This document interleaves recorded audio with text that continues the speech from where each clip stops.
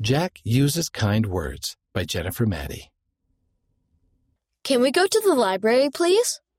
Jack asks Mom. At the library, when the librarian tries to hand him a book he doesn't want, he says, No, thank you. I don't want that one. When he can't quite reach a book up on a shelf, he sees someone standing nearby and asks, Can you please get that one for me? And when he accidentally bumps into somebody, he says, Oops, sorry. And when the librarian hands him the books he was wanting, Here are your books. Thank you.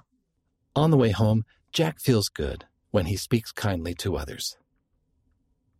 Read by Sean and Wes Nelson.